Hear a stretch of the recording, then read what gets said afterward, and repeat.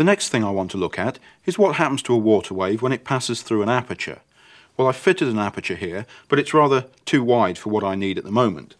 So if I fit these sliding doors, I can make an aperture that's about 3 centimeters across.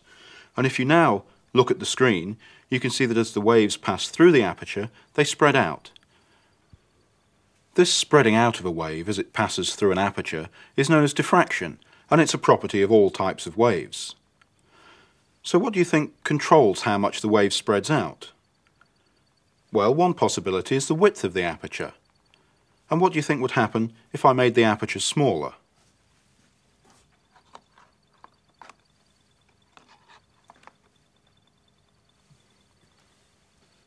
Well, you might be surprised to learn that a narrower aperture leads to more spreading out of the wave, more diffraction. If instead I make the aperture wider, then after it's settled down, you can see that the wave becomes less spread out. The diffraction is less pronounced. And if I were to make the aperture very wide indeed, then there'd be hardly any diffraction. Well, I'm now going to return the aperture to its original width and take a look at the effect of changing the wavelength of the wave. Now remember, I can change the wavelength by altering the frequency of the paddle using this control here. If I make the wavelength longer,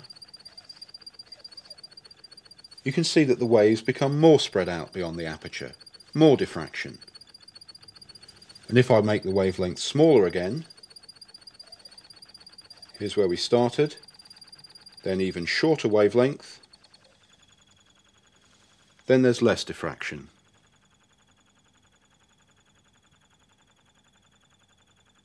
So here are the two separate factors that affect the diffraction of a wave passing through an aperture.